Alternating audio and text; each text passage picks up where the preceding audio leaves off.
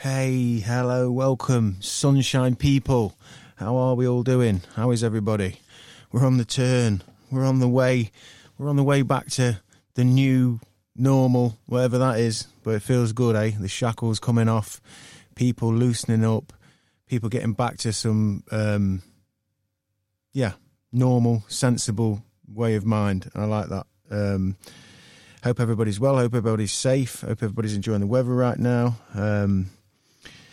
We're back. We're back for another episode. We want to say thank you for the sweet messages we've had for the last episode with Little Sunny Souls. It was lovely. Like I said in the intro and on the lead up to that one going out, we sit in here in this studio and we do the Odd Family, just hit record. The kids love messing about with the mics and stuff, and we figured, my wife and I, that, you know, in many, many years to come, it'll be fun to have this little archive to listen to. And now we've got producer Aidan in the ranks, who's just bubbling with ideas and energy. It was wicked that he did that little animation, and we've got one coming with Sunshine's little brother, Jesse.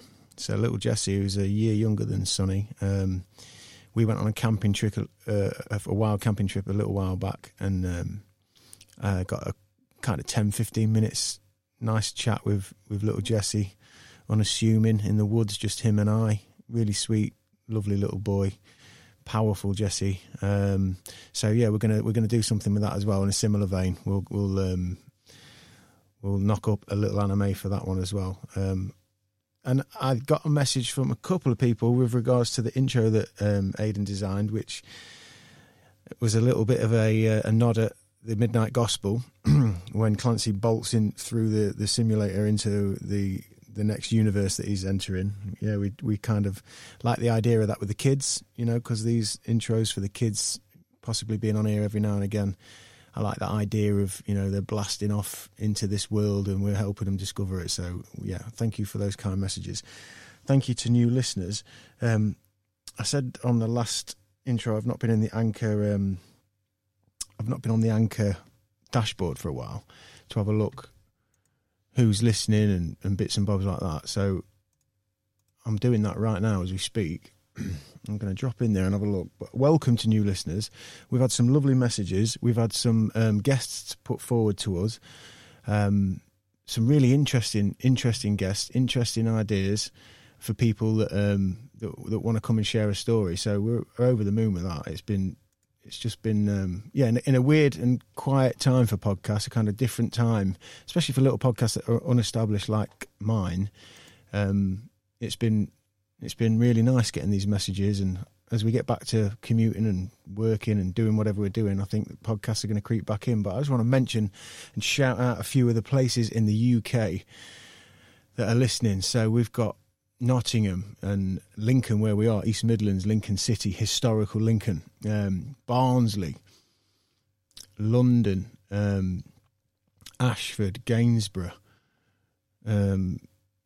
Camberwell, Salisbury, Martlock, Hertford, Croydon, Leeds, Chester, Scunthorpe, Manchester. I'm not sure how to pronounce this one, but Bozeat, Bozeat,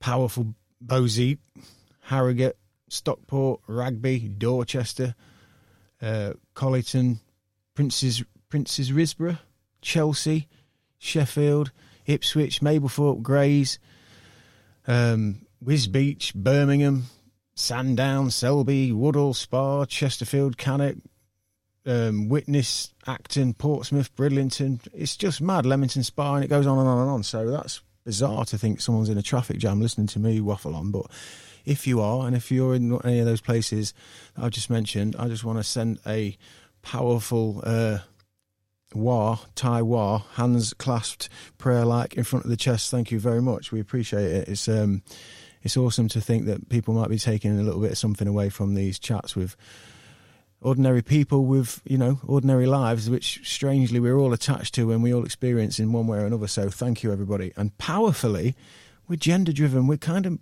predominantly female at the moment. Since we've dipped into this this pandemic, we've become just predominantly female by about 54%, over 44%, which is which is really cool. Yeah. And we have had some wonderfully powerful guests, powerful lady guests on, and we've got another one coming up soon. So I will talk more about that at the end.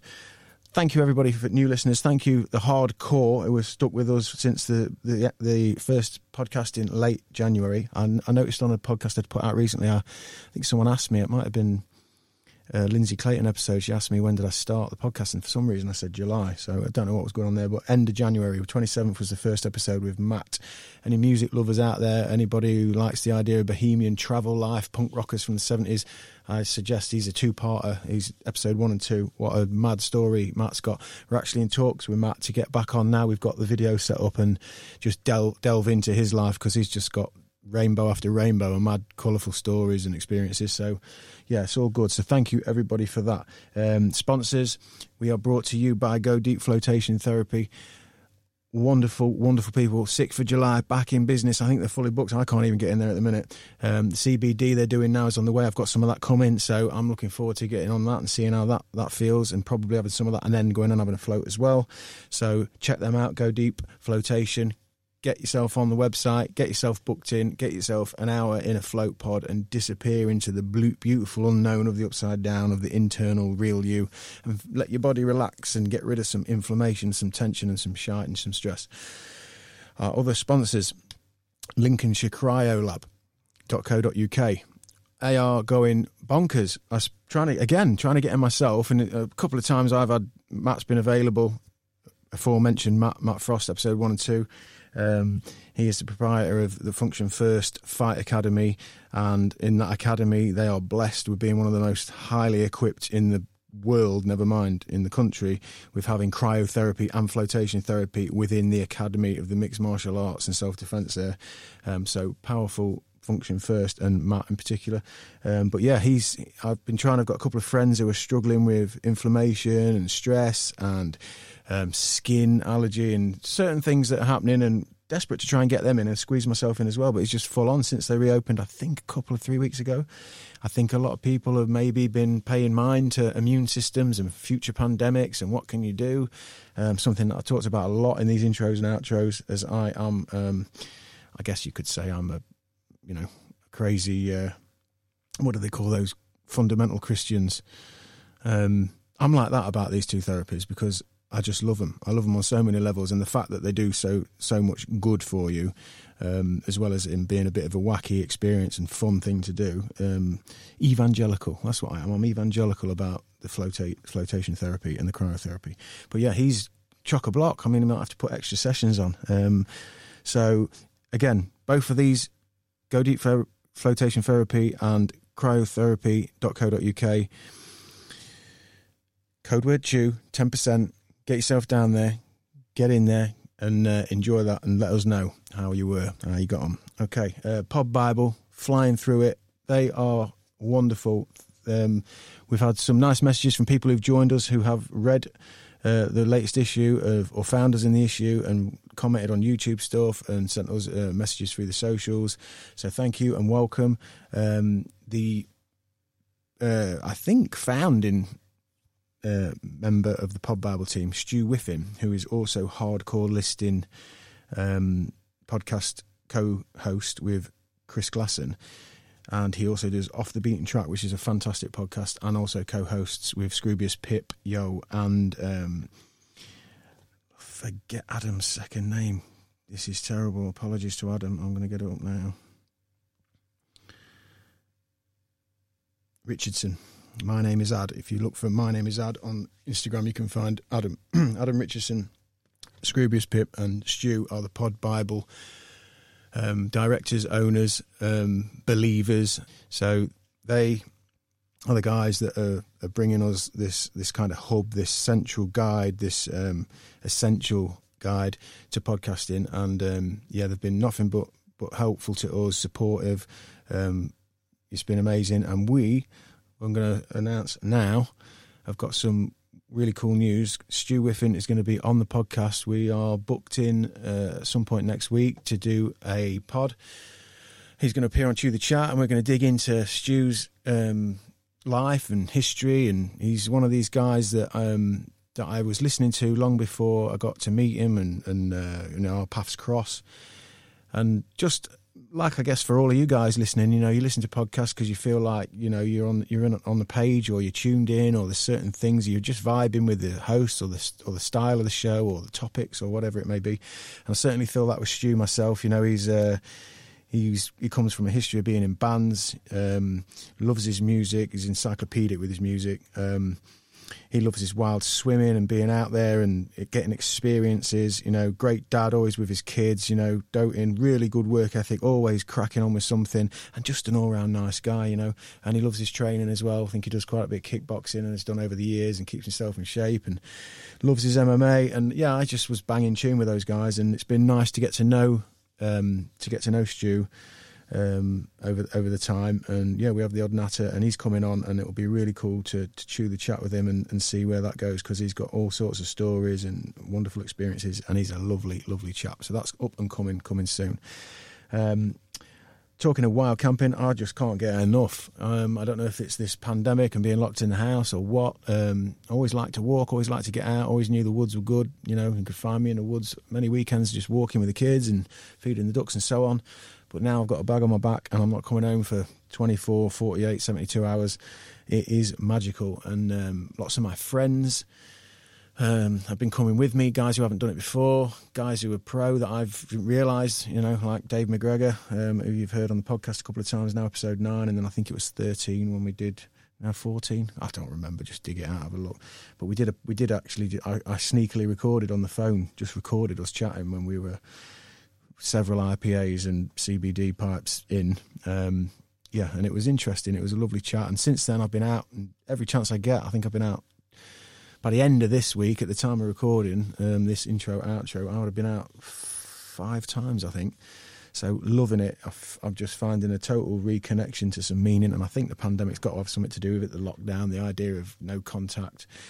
But then ironically, when you are out there, you're in the middle of nowhere, you're just on your own, and you're just in awe of just the beauty and the simplicity, and it's some kind of therapy. I am loving it. So got some cool trips planned with friends, and I was toying with the idea of maybe doing a little short video, like a 40-minute pod or something like that. We'll take one of the cameras from the studio.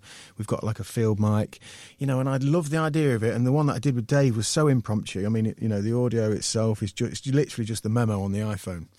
And it was cool because we were laid down and I just hit record on the memo and didn't even think about it again, forgot about it. It's a great big file on my phone that I had to chop up, but, we didn't think about it. And that is the fucking dichotomy of wild camping, because you don't want to whip a fucking phone out and technology and microphones and shit and shite. But there's some magic there that if we can share a little bit of it, maybe it does trigger something for somebody. And, I'm going to get out there, because it certainly has done for me. I want to give a shout out to Hayes Outdoors. So I was digging around once I went out the first time with Dave McGregor. I started digging around in YouTube, trying to find somebody or something that was vibing, and I came across Hayes Outdoors, who ironically, I think I came across him because I was listening to Matt Morgan Funny How podcast, Matt a la Russell Brand's sidekick, and he'd gone camping with him. So it was this nice kind of full circle, because I'm a big fan of Russell Brand and Matt Morgan and the whole Noel Gallagher leg of his life. So I'm always listening in there. And it was nice that Hazy was on his podcast. So I'd found Hazy kind of on the side on YouTube, was watching his videos. Then I heard him on the podcast on Matt Morgan's, and I thought, oh, this is meant to be. It's beautiful, wonderful, magical world of podcasts. So I've been following Hayes Outdoors, Paul Hayes. He's a lovely lad. And he's just fired me up and sort of made me think, should I whip the camera out one time? I think I will. I think I will take one of the cameras up, and I think we'll do like a 40-minute, nothing crazy. I don't want the night taken over by setting fucking tripods up and God knows what. But yeah, definitely maybe take one camera, set up a frame and just have a chat for 40 minutes. I think I'll do that in the future when the time feels right. But for now, it is all about just fucking unplugging and leaving the digital shite and the noise and all of it behind, and just getting humbled by, have we got enough water? Are we going to be dry? Fucking look at how beautiful this is. That's it. So that's where we are. So loving that. In other news, this podcast you're going to listen to today is it's beautiful. And as listeners, long-term listeners or recent listeners who've last few episodes or going back in the back catalogue will know, that recently lost a friend, one of my best friends growing up. First time I've lost anybody outside of grandma and granddad. I've been so lucky, and I've been reflecting on how lucky I've been. I've been reflecting on how lucky my particular family is, because we're a big family, and we've got, as most families have, lots of issues. And losing somebody for the first time, outside of that, I guess it sounds callous, it sounds cold, but the lineage of your older generations, your grandma and granddad, as sad and horrible and difficult as it is, especially when you're young, you kind of know that that's coming. Whereas a friend of yours, your age, who you love dearly, leaves before you. It's really it's a mad one to sort of get your head around and think that's it. It's so final, and I've been reflecting and meditating a lot on what does it mean to be here, and the whole lockdown, and it's just been a crazy time. 2020's definitely a year. I mean, if you were going to say, a wacky year, crazy shit happening left and right, then 2020 is a good one to have it in, isn't it? Because it's sci-fi. But yeah, it's been weird. It's been weird reflecting, but I've been trying to extract the positives, extract the meaningful things I can take back into my life and those around me, and try and stay within the grips of that, knowing that everything's finite, everything's passing. As George Harrison said famously, all things must pass.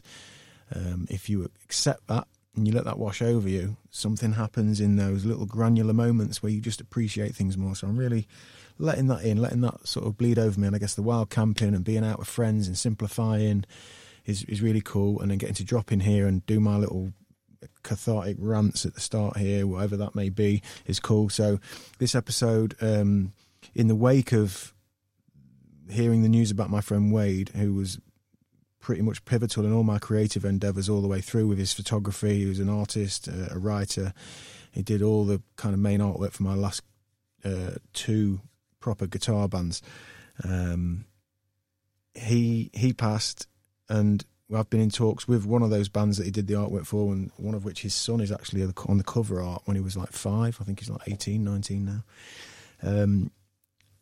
So the episode today is with Mark Foster, lead guitarist, lead songwriter, chief of a band called Live Riot that we were in, we were in the band for a long time before it came Live Riot. As most people listening to this who've been in bands when they're kids understand that, it starts with, you listen to a record, you fall in love, someone can play 2 chords on a guitar, someone else can, but you give them a bass because you need a bass, and then someone else hits the pots and pans, and before you know it, you're a band, and then someone else comes in who's got a drum kit, and 5 or 6 people later in a year or so, you've got a name and you're actually doing a gig. So Live Riot was a band that I think we started in our teens, and by the time we got around to the time we're talking about during this podcast, we were kind of early 20s, and we put an EP together. It was kind of just about the time MySpace came around, maybe a little bit before MySpace maybe came in, when we were already up and running. But really interesting time. As I say, Wade was with us at all the gigs and doing the photography, and kind of an art director as well. But Fozzy was the songwriter, the chief. Looking back, I don't know how he did it, because he was a semi-pro footballer who was off getting paid and training twice a week and playing on Saturday, and we were gigging and rehearsing twice a week, and he was one of the first to have kids and be married. So you're gonna hear he's a powerful dude, and he's just got that energy. He's got that glint and that energy in him, and it was a great episode, very memorable, kind of reflective episode for me. And he reminded me of many things, good and bad. His reflections of me, and one of which was when we met when we were little. But you'll hear it all as this plays out. So yeah, I really enjoyed this, and it might be a little trigger. It might be the starting of something, you never know. But I hope you enjoy it as well. I'm just looking at my list. Have I missed anything off of here? I'm going to play you in with one of the Live Riot tracks. This track was a track that we didn't actually release anything. It was way before Spotify and all those kinds of things. I think this EP and this recording and this period of the band that we're kind of talking about mainly is around early 2000s, and I think this EP was 2006. I think I'll have to check that, but there is some people that have put stuff up on SoundCloud and stuff. We've got to get round, if we do something, we'll get round to putting everything together and maybe putting something on Spotify and all the platforms alike. But the track I'm going to play is a track called Breakout. And what we did do was we basically had a brainwave about making a video for it, and we basically used Wade's connections at the university to accost a couple of cameras and students who knew what they were doing with those cameras, and basically kidnapped them and took them up the estate of the Ermine East for, I think, 2 days.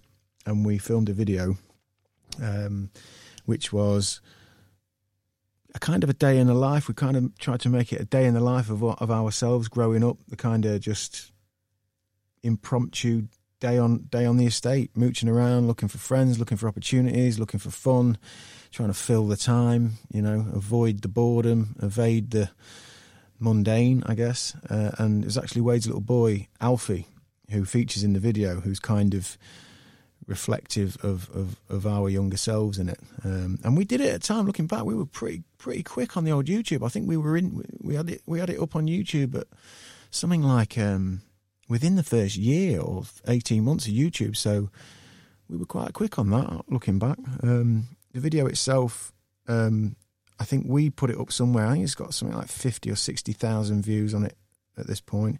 Someone else has got it up on a band site, and I think that's the one we've linked in. It's the only one I can find, which has got like 6,000 views or something. But it's old, it's grainy, and we did it, on the hop. But yeah, you can find that on YouTube. I've linked it in as well on these podcast description notes, so check that out.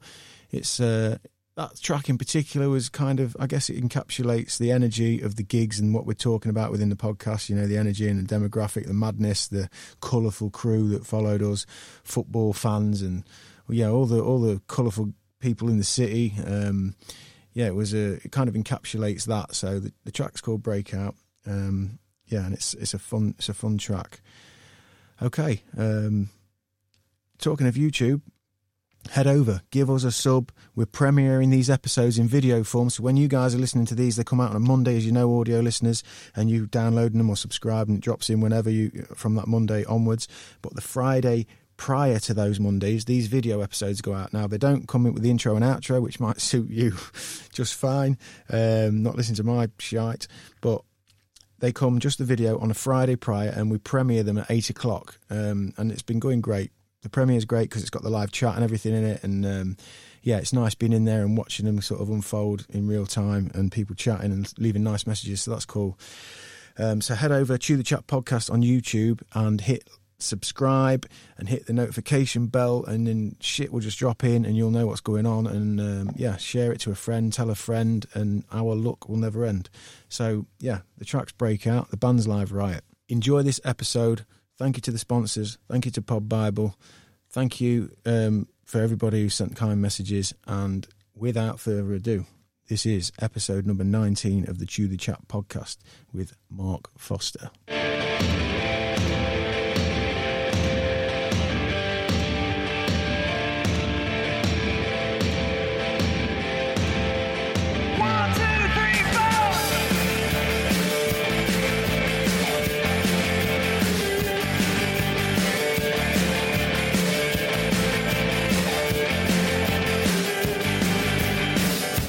Told you that it wasn't happening.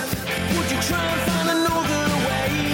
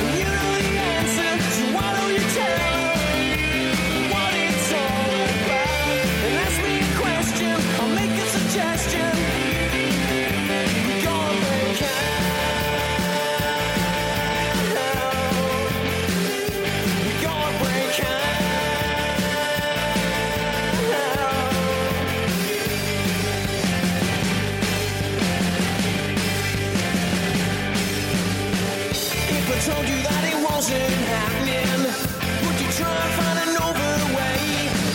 Now my mind and my body's lapsing in the light of the dawning day. It may be that you're running down the road that you have never found. It makes no sense to feel like this, thinking of the chance you missed. Stare at the man who sold the world again. 'Cause if you feel your soul survive, does it make you feel alive? And reach for the past you'll never find again. 'Cause if you feel your soul survive, would it make you feel alive? Taking my mind out, 'cause I'm gonna break out. I know the time is now, and you wanna be me. Do you think it's easy? We'll get through it somehow. You know the answer, so why don't you tell me what it's all about? And ask me a question, I'll make a suggestion. Go and break out.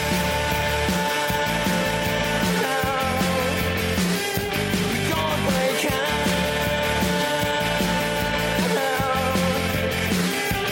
Go and break out.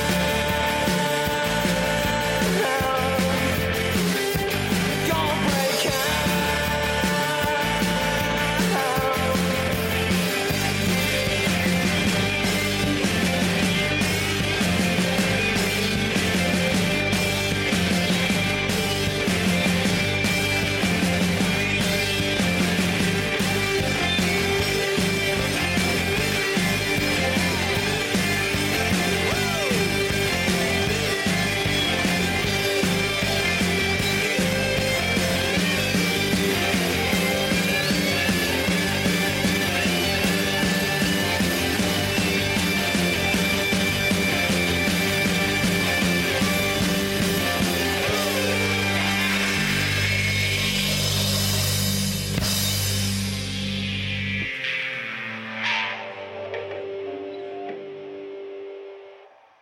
Jesus. Welcome to Chew the Chat podcast.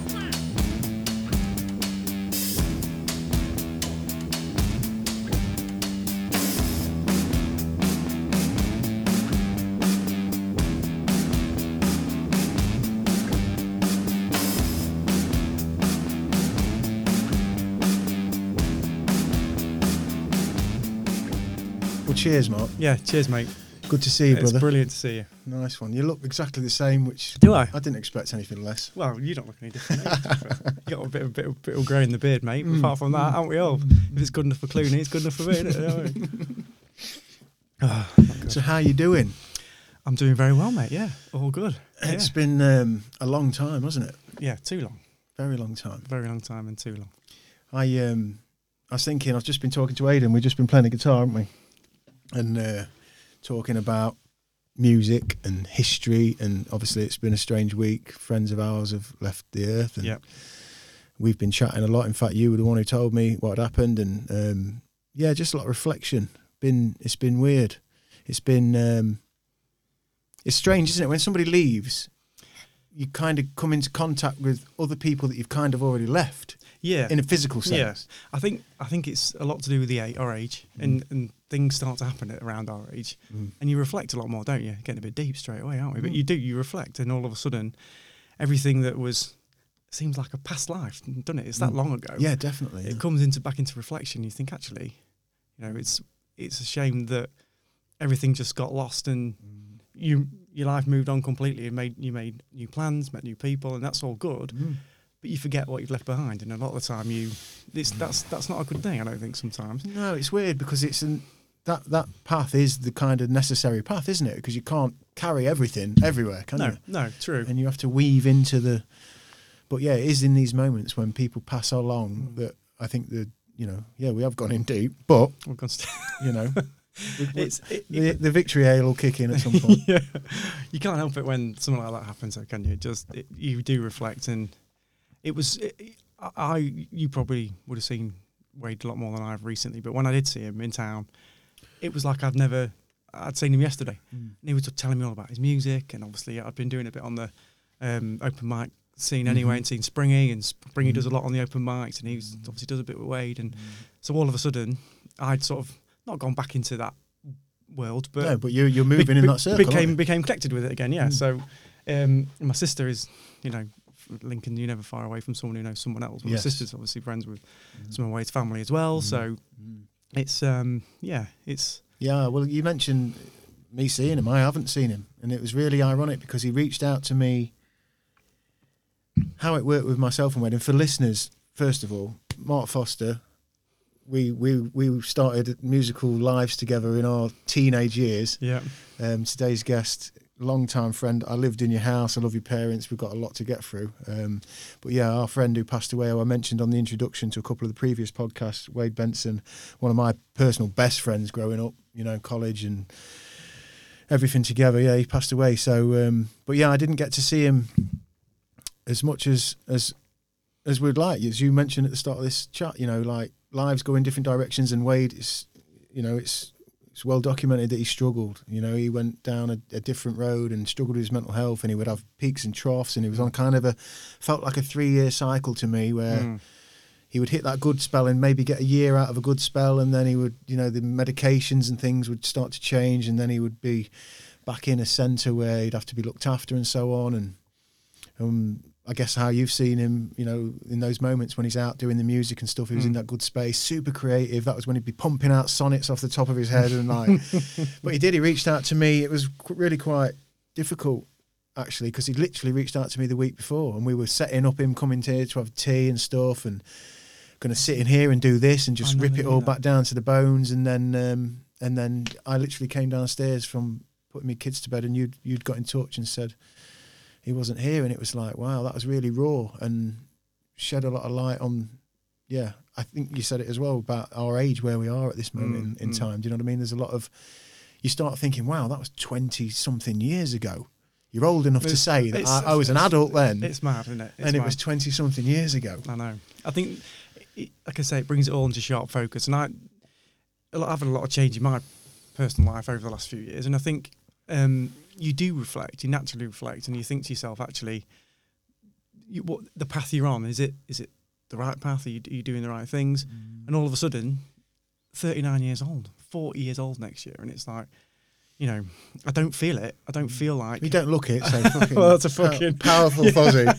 Powerful Fozzie. All that football, all that sharp thinking. You've got to say it. No, you are. You look really well, mate. And Thanks, you look happy, and I know you've been through a difficult period, as you mentioned, so... But it's having that strength, isn't it, sometimes, to adjust and pivot and kind of accept things. Yeah, you've got to accept things quickly. But then all of a sudden, it's funny, I think you go on a bit of autopilot, really, and just referring back to Wade, he would obviously, things would come into sharp focus for him, he'd probably get better, get well, and then all of a sudden, quite quickly, he'd slip back again. And so what he probably couldn't do is keep that sustained. That sustained getting better, do you know what I mean? Just stay on that even keel. But there was a genius to him, he had that kind of, and that's something I'm trying to relay to my wife, who knew Wade a little bit but didn't know him as well as she'd have liked, and trying to, in reflection, and I knew it at the time, but more so now than ever, I think, is how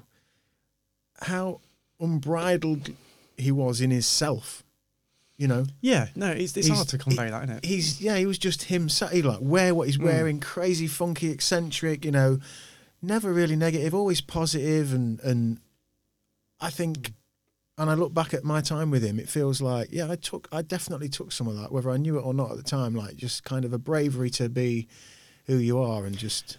I think growing up as we did, in the time that we did, I think you're from a certain part of the city, you do the same things as everybody else, and all, but like the music thing lifted us away from it, didn't it? Escape, It was definitely an escape, and with Wade, he was already doing that, and I said this to Springy the other day, and he was, to us, he was a couple of years older or whatever, and he was in a band, and we were like, and just saying that to Aidan, it was like, because there was no internet then, was there? There was nothing. You saw them boys come round the corner, that photo we shared the other day, them four boys, and when I saw that photo, which again for listeners, I will share it and we'll link it in, but that photo of that band at the time, they were called The Rain, with Wade Benson as the singer, Yeah. Gaz Jury on the guitar, Steph Smalley on the drums, Little Rennie, and John Smith on the bass. Yeah.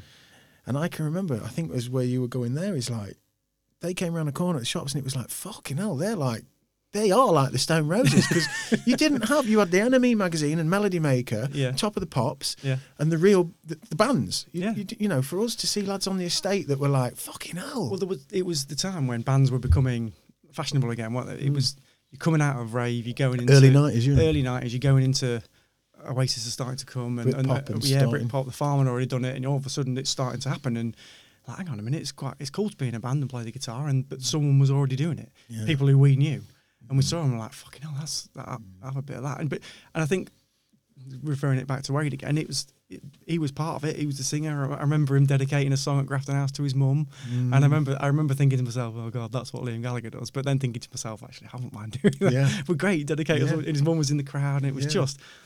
And we just wanted to do that, didn't we? We just wanted to be on stage and be in a band, and that was all we wanted to do as a 15-year-old really, kids. really powerful. And yeah, and we did, didn't we? We did. We went on and got it done. And it was weird because I was talking to, I think, who was I telling? I think it was Michael McKernan, who I work with, episode 13, check it out. Great laugh, really pissed, fucking bonkers. Yeah, we were talking about it and how kind of the spirit of those four doing that band has kind of come right through everything that we've done in many ways, you know, Yeah. because Steph's the drummer in bands that we've been in. You know, I've got canvas print from 15 years ago, something like that, of us lot playing, and there's John Smith on the bass. Wade had done all the photography for the bands. His son was on our band's artwork and stuff.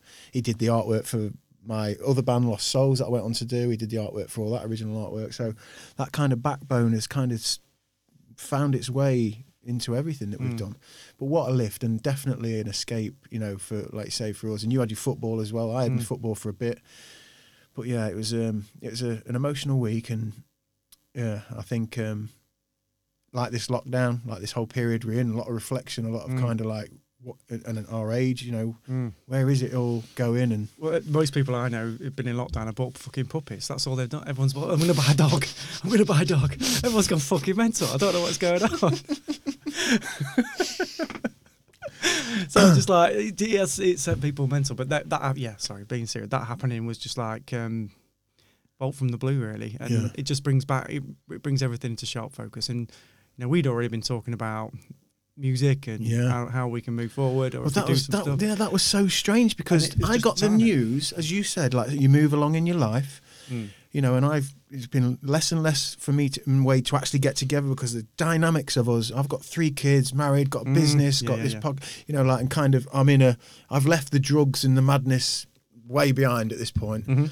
You know, and Wade was moving in that world where, you know, we're just not, so it's difficult. I would go and get him every now and again and bring him in, we'd have food, and we made a track last time we did it. We made like a drum and bass track, which he did an impromptu a cappella, just vocal on it, which is amazing, by the way. Is it? Like, I mean, I'm gonna do something with it, and as you allude to, music and stuff. But that's how I would see him every now and again, and that got less and less because the gaps get bigger and bigger. But it gets in the way. But for you, for us to have been chatting as we have, and again for listeners, we've been, the band that we're talking about is Live Riot, a band from that estate that kind of grew out of a couple of bands that amalgamated out of that very set of lads. And we were kicking things around and possibilities, and I think we all know we're at an age where, you know, maybe there's some fun to have. Yeah. And it was so strange for me to get that news from you lads, from that period of my life, about my friend from that period. Do you know what I mean? It's like I was kind of back in that.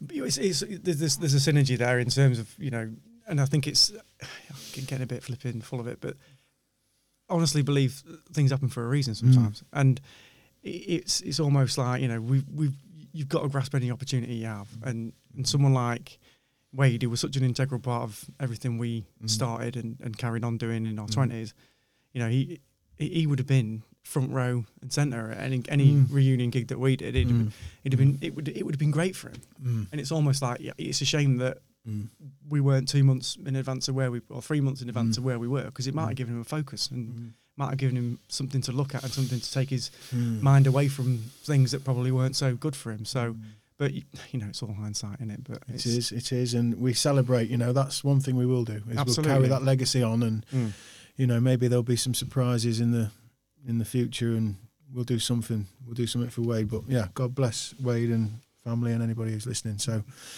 how have you been, Mark? Good, mate. Yeah, good. Yeah, it's been. What year was it? When did we kick it? When did we kick the band? Well, I think you need to go back further. I was thinking about this morning, and the first time I can remember being with you, I think we were about 7 or 8. You was down Longdales Road, and it's before that. There's a housing estate now, but it was tennis courts. Yeah, and me and you were playing tennis. I'd gone to see, I think, one of my mates who lived down there, and I only really went to see him because I was hoping that you'd be around because he was a bit of an idiot. And you were around, and we were playing tennis in the back. And I remember it now. There was a girl there, a couple of girls. They were playing tennis as well. So obviously you weren't paying any attention to me. Right. You were paying attention to. Oh, was I already? Yeah, you was already on it. And you did something. And I can't remember. I was trying to think of what it was, and I remember it resulted in this girl serving this tennis ball straight into my head. She thought it was me. Oh, right. What? So I kind of provoked her with something? You provoked her, probably fucking ran off, and because you was little and quick, weren't you? And I just turned around and she smashed this tennis ball straight in my fucking face, and I thought to myself, that's classic. And that's my first impression of it. That's the first time I can remember anything that you did. And I just thought to myself... That sums it up. I thought, and that there began the saga of... of me and you, which was a long one. It was, yeah, and we tied across in different ways, didn't we? Because you were exemplary as a footballer.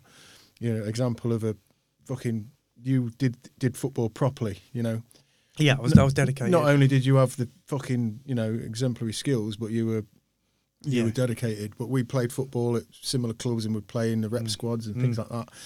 And then obviously living in the area and then having the music and kind of everything crossing over. And I think I even came to live with you at some point. You did at some point. I think it was, but you boys. You were in a little band, I think, beforehand, and I'd started a little band, and you played at my school, and we were a bit rival. I was like, fucking hell, what's he doing? Yeah. At my school. I was telling my wife about it since we chatted the Live Riot stuff, and she's like, well, so when did... And I said, do you know what? The first ever gig I did was at our rival high school. Yeah, in the sports hall. Which is, I think it was Comic Relief or something. It's something like that, wasn't it? But when I thought about it, I thought, that's fucking mad, really, because I was given permission by my school and your school. Because I was the only, I thought you just fucking steamed on like you. Well, that sounds better, doesn't it? Let's keep the myth. Let's cut that, Aidan. As far as I remember, we had permission because I can remember being told I was allowed to take 2 people with me.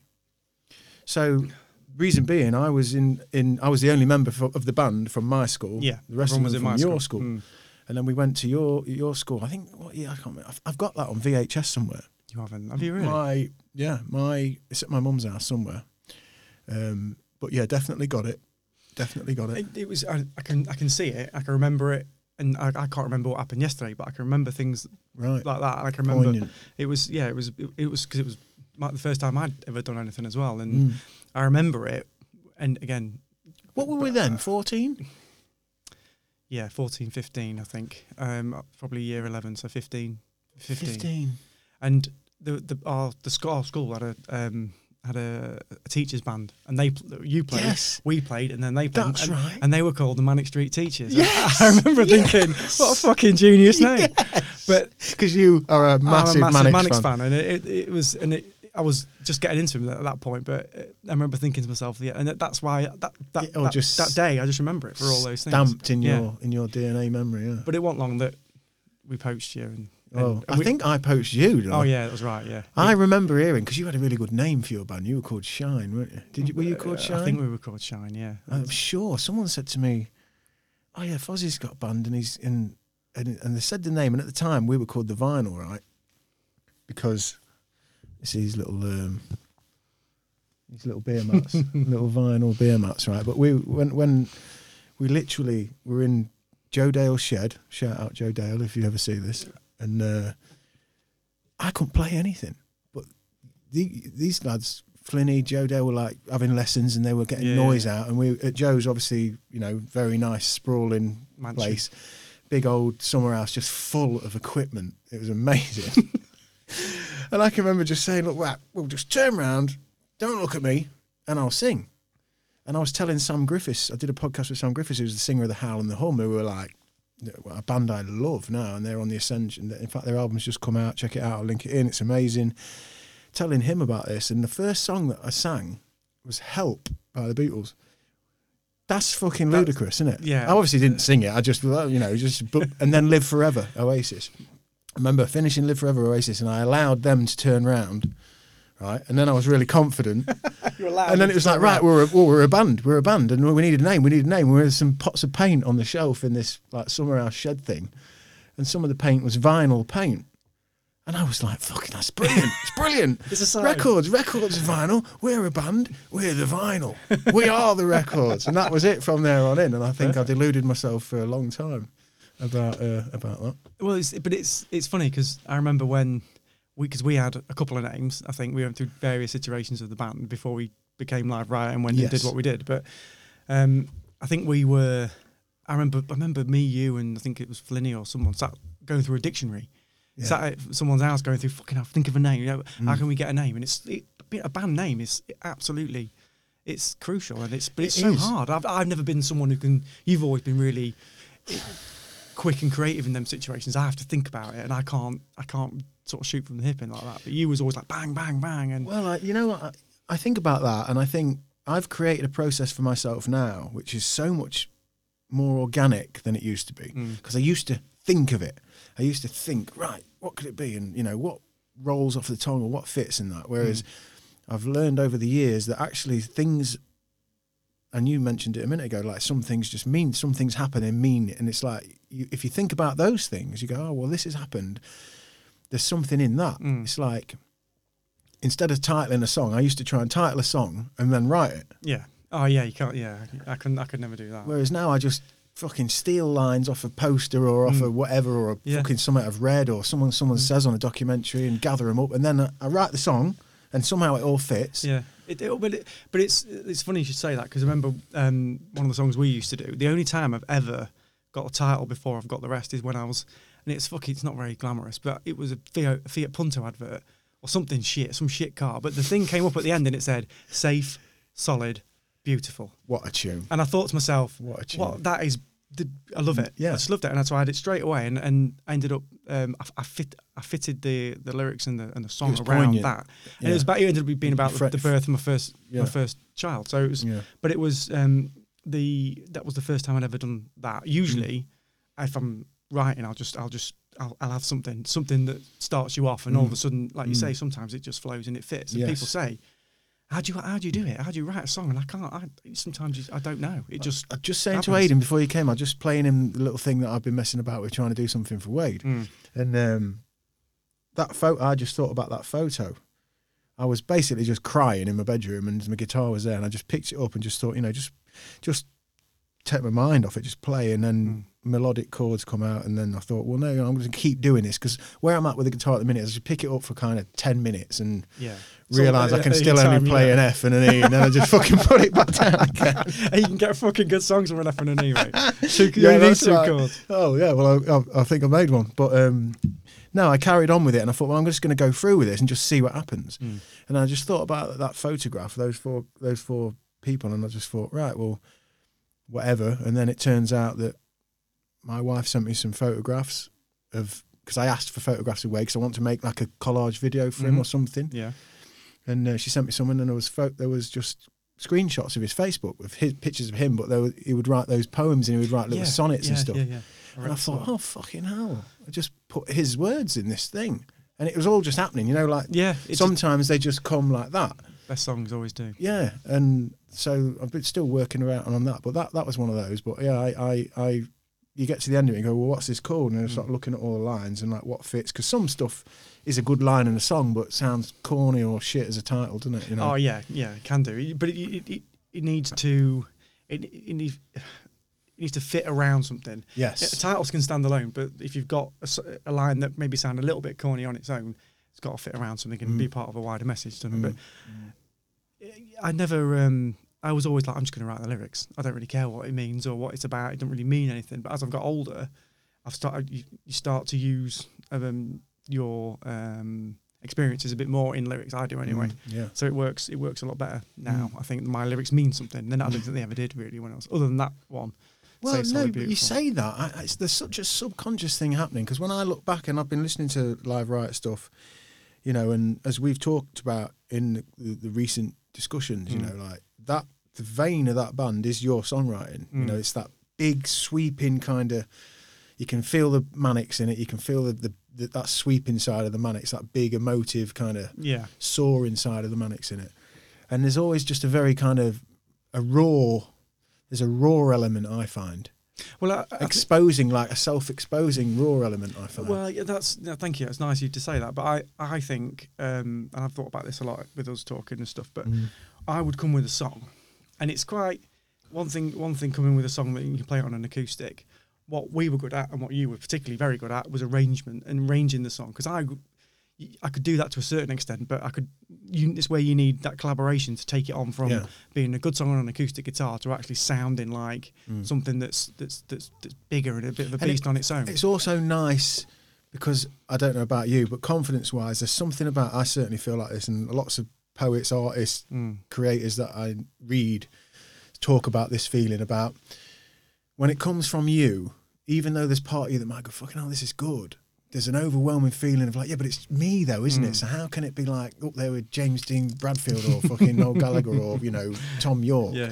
And there's that part of you. And then if you have got a trusting collaborator where you can go, all right, well, what do you think? And then they bring something to it that then it kind of turns the page for you a little bit and like it brings an element and makes it exciting for you again and kind of... It does. It's because it's a bit like, it's just someone telling you that actually, it does sound like you think it sounds. Because you think it's all right and it's decent, but you need some reinforcement. You need someone, because you remember the most nerve-wracking thing, playing someone a song. I remember thinking, fucking hell, what if it's shit? And sometimes I remember playing them, and so I think Chris said to me once, sounds a bit campfire. And I remember thinking to myself, fuck, he's right. Do you know what I mean? Isn't that beautiful though, to be able to say that, like, because it's not easy to say that to someone. But you need you need a relationship with someone to say, right, hang on a minute, fucking, I'm not sure about that. But I remember I wrote something with you once, or I wrote something, sorry, and I showed it to you first. And I did, and I can't remember what. It was a lyric, and you went, fucking hell, that sounds shit. That sounds fucking shit.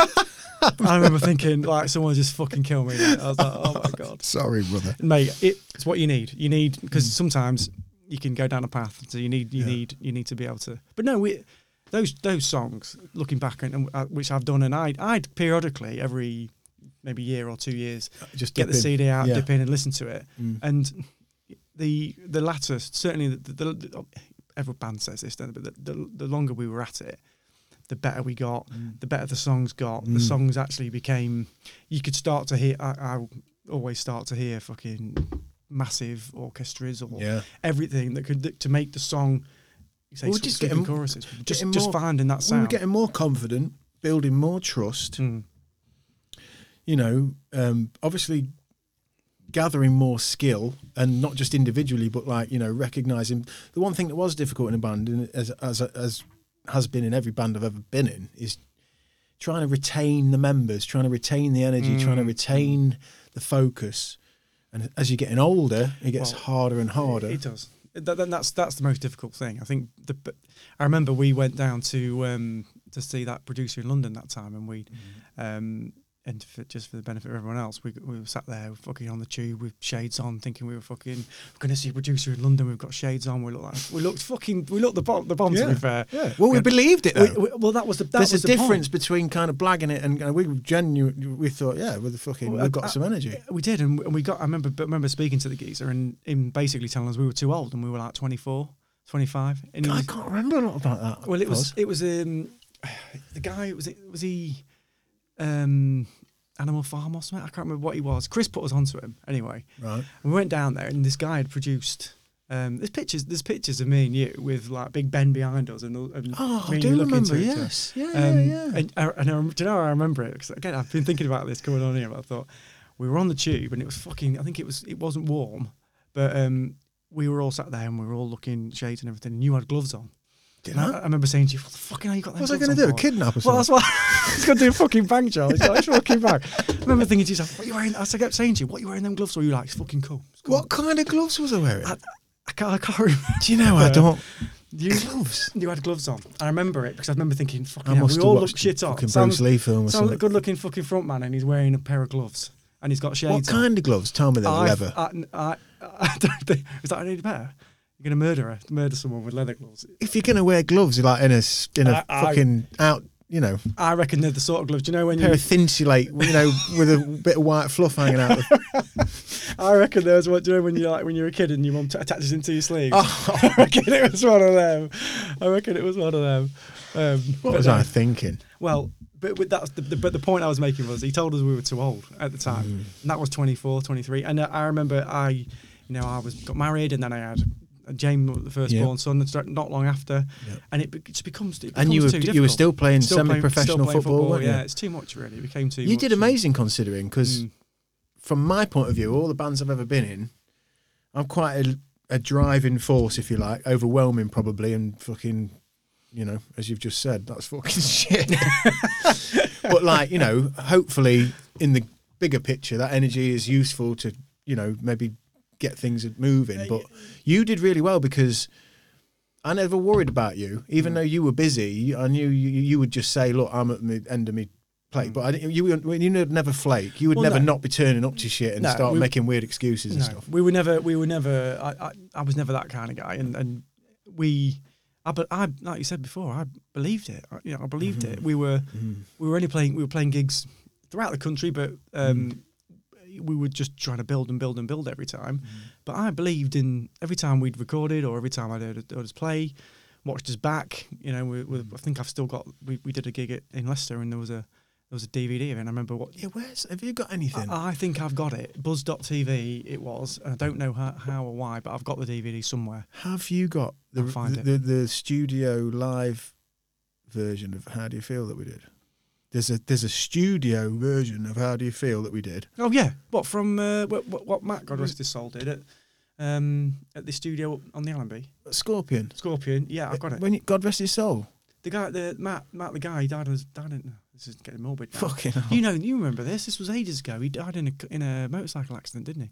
What was his name? I think his name was Matt. He was he played the bass. Do you remember? Yeah, he's a skinhead. Quite a big guy. Quite thick set. Yeah, played bass. Lovely lad. Thick set. That's nice. He put up with us in there till about 4 a.m. He didn't did. he? We went back. And Was that the session?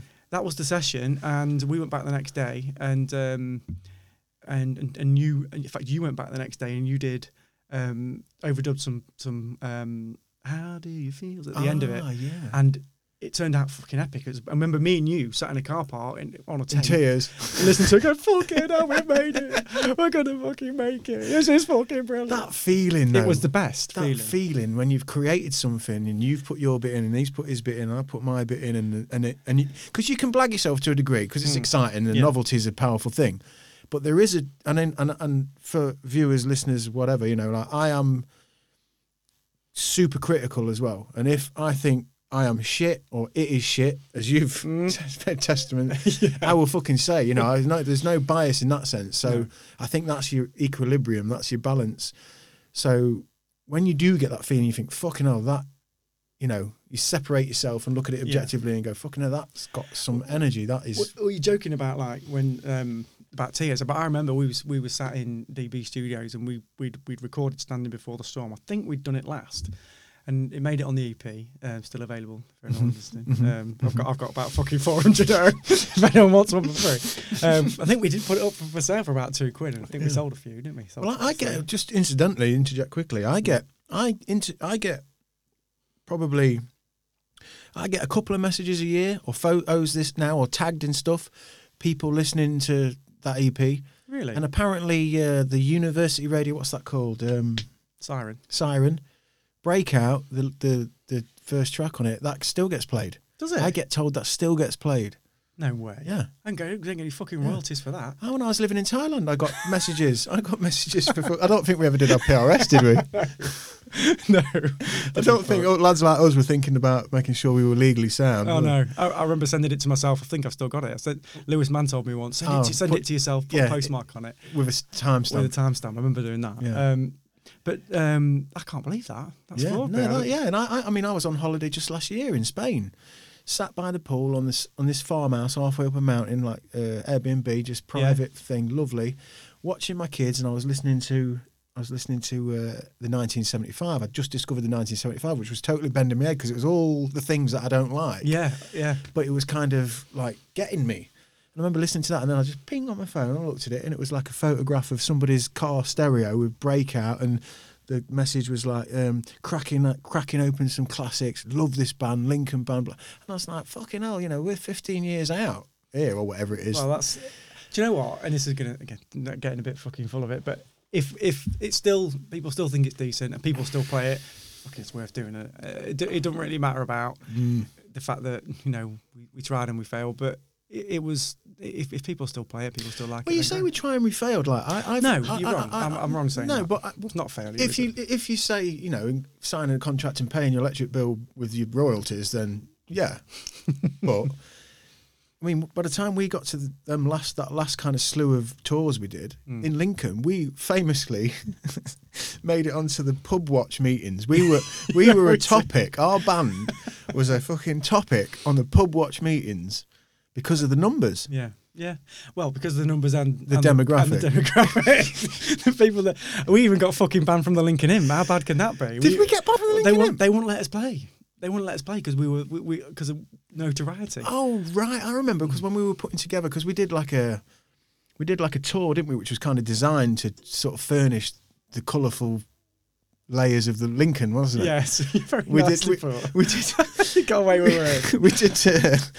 We did all the lad pubs, didn't we? Like the proper rough and tumbler, fucking Which I fucking loved, given I had like £400 worth of equipment in front of me and everyone was just fucking spilling beer everywhere. Yeah, but the love it went off. Them people were just so committed to what we were doing and the message in the songs and. I don't want to get into any more sad news, but some of those guys that loved us aren't here now. But those tours and those gigs were like, and we put that together ourselves, didn't we? And we did was it a March time? We did every weekend, didn't we? Yeah. We did 2 or 3 gigs every weekend in that March, and we went to all the kind of what you're playing there? Fucking hell, you're joking, aren't you? No, it's going to go off. It'll be great. Yeah, and it did. Yeah, it did. Absolutely. Yeah. And it's funny because we played. Decent play. We not that these places weren't decent, but we played places that were on the map almost. Didn't we? Of course. Yeah, with prestige for that. Yeah. And those gigs I enjoyed, but not as much as the gigs when it all went off and it was in a place in Lincoln. So it was colourful, wasn't it? So do you reckon you've got that? How do you feel then? I know I have. Oh fucking! I can't wait to listen to I've that. definitely got it, and I will find it. I'm not great with technology, but I'll find it and see what I can do. And well, even if you find a CD, I can probably find a way to get it, digitised and what have you. I've definitely got it because it's obviously Lewis is on it. Lewis played on it. Yeah. And his guitar playing. Yeah, classy, man. Is class. Yeah. He's got that. I was saying in the message the other day, and I noticed this. I mean, Lewis, as you mentioned, that we were in a couple of iterations of different bands before we got. What were we called at first? We were called. Did we become Shine? We were called The Main. The Main, yes. Because I remember it. I know where you're going to say that. I know where you're going. Go on. We played that Battle of the Bands in Dunholm, and we fucking smashed it. We only played 3 songs, but it was about 4 or 5 bands. I think we were way better. And the room knew it. Didn't they? Everyone went off, didn't it? And yeah, it did. It was really good. And the judge got up at the end and he said, "Well, I liked it." But this is what I'm going to say. I'm hearing The Main. I'm getting Main Road. I'm thinking Oasis. And I was like, oh, for fuck's sake. What? So what? We sound like the biggest band of the time. What's wrong with that? Do you know what I mean? Yeah. He fucking stiff. I'll never forget that. Yeah. And this stands for any band and any kind of pigeonholing or whatever, In that sense, young bands on a stage in a local village hall, if you manage to get the room on the feet, and there's electric, you get to the point where there's a thing that's happening. Yeah, you can feel it. Whether or not you're kind of imitating or you're kind of, clearly in that lineage, if it's good enough, like if this band is tight enough, you know, we're not trying to win the fucking Eurovision Song Contest. It's like, who lit this room on fire? Yeah. Do you know what I mean? Yeah. But I guess that's part of the, you know, you've got to take those knocks and you've got to take that on board and you get fucking hell, are we? I never thought that. The main, I just liked it. The main thing, the main road. It never came from that. It was, but it pissed me off. But I think then we changed the name. After that, there probably was another iteration of the band with someone left and someone came in or whatever. But then we became Time Rise. And Time Rise was the name we got from the dictionary thing. And I'd forgotten all this. Was that around the time I lived with you? I think it probably it was a bit before that. I think a bit before that. You came and lived one hedonistic summer, didn't you? Yeah. Because I remember I was quite a good kid back then. Did you?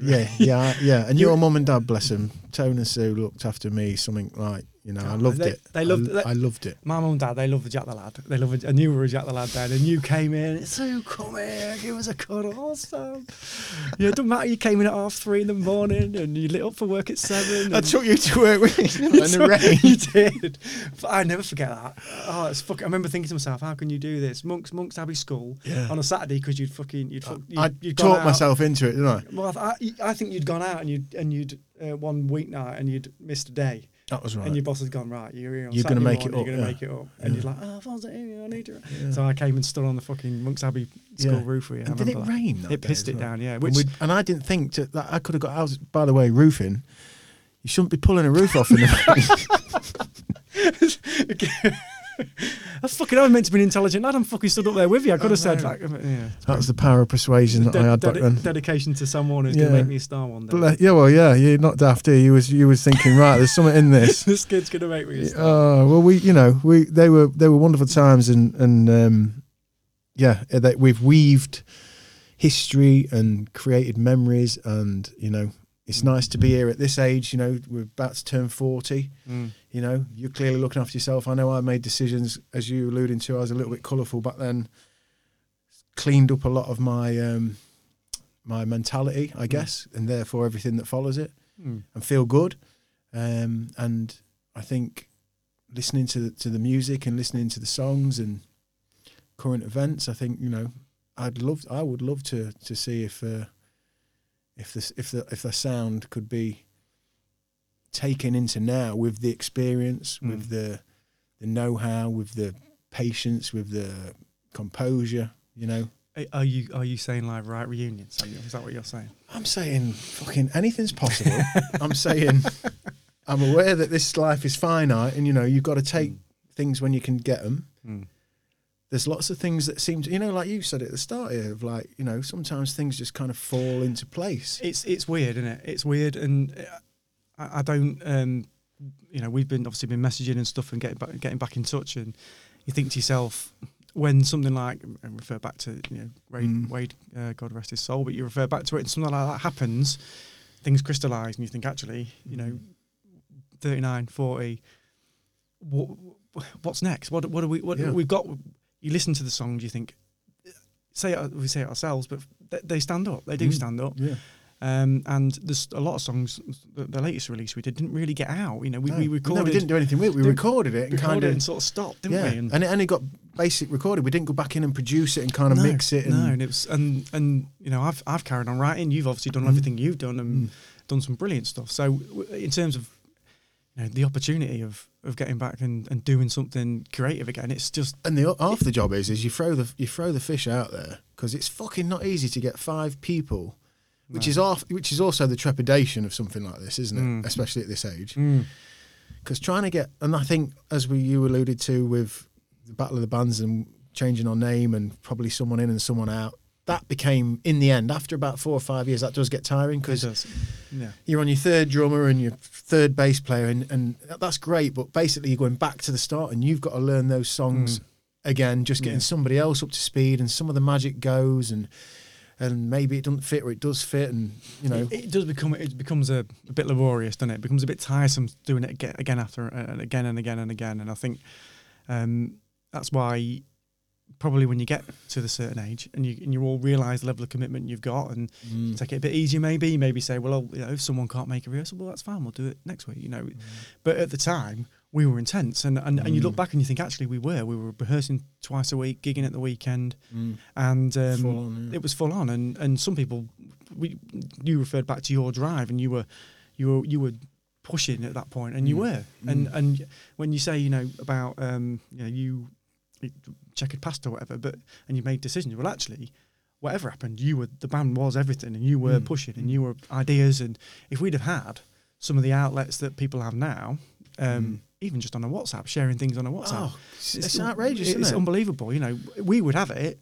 Whereas I would come with the song and we would try and learn it that night, and then we wouldn't play it again until the following week or the next rehearsal. And everyone would go away. You couldn't even record something on your phone or anything, could you? You weren't recording it on your phone. You couldn't. You'd have to have some expensive equipment and a fuck about, and which we did now. No, So, God no. So yeah, it was the opportunity. Back to what we were talking about. The opportunity is it would be stupid not to at least think about getting back in a room and seeing what happened, I think. Well, when you mentioned there Lewis, Lewis, those couple of earlier bands that I was in before we, those first kind of learner plate bands, Lewis was somebody that I didn't know. So that summer house I was in with Joe Dale and Mark Flynn, those boys I'd grown up with, same 6, 7 years old like you. Yeah. And then I think Kev Richardson was the drummer. They said, there's a lad, he's a year younger than us, but he's a brilliant drummer. He's got his drum kit takes up the whole dining room in his house. And I was like, all right, yeah, they're just bigging him up. Fucking one of them drummers. I went to his house. He got like a 13-piece Pearl Export drum kit that took up his whole dining room, and he got on it and just fucking was like John Bonham. I was like, my God, right, he's in the band. Then he could do everything. His mum was a singing teacher. It was Linda, yeah, I remember. We did some singing lessons with her. Do you remember? We did, yeah. We started singing Elvis song, didn't we? what did we sing? Was it in the ghetto? Was it that one? I can't remember. I think it was in the ghetto. But I tell you what, I learned the breathing. Yeah, breathing, huge. I just talked about this on the last podcast because Lindsay Clayton was in, and she's took up singing, and she's been off singing on cruise ships and doing all sorts. Got well into her music. She said about singing lessons, and that's those couple of lessons that I had there. Excuse me, it was the breathing that I did to this day. Every vocal I've ever done since, in studio and stuff. And when I'm thinking correctly live, I would take myself 5 minutes and just open my diaphragm and strengthen my throat and just open everything up and widen my reach, and makes all the difference. It's unbelievable because again, as 15, 16-year-old kids, you think, oh fuck that, I'm not. We never had lessons. I'd never had a guitar lesson in my life. But as we got a bit more serious into our 20s, it was like, actually, this is probably a good thing to do. Yeah, and give ourselves a pat on the back for that. I think, I think so. Yeah, especially with my schoolmates, because going to singing lessons was literally like fucking.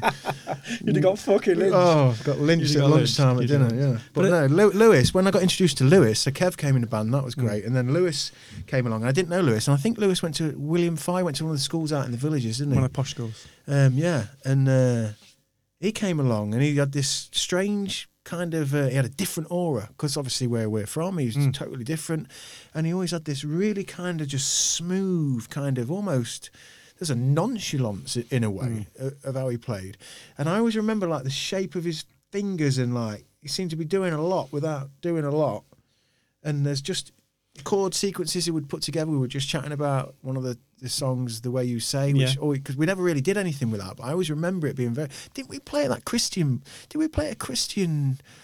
kind of calf or something? Yes, we did. We did play a Christian. No.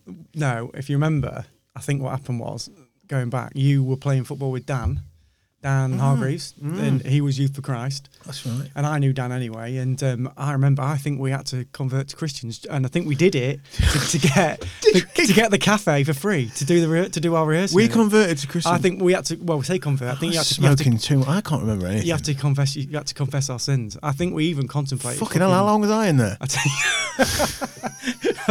think they said you better go straight down to fucking hell, mate. You're done.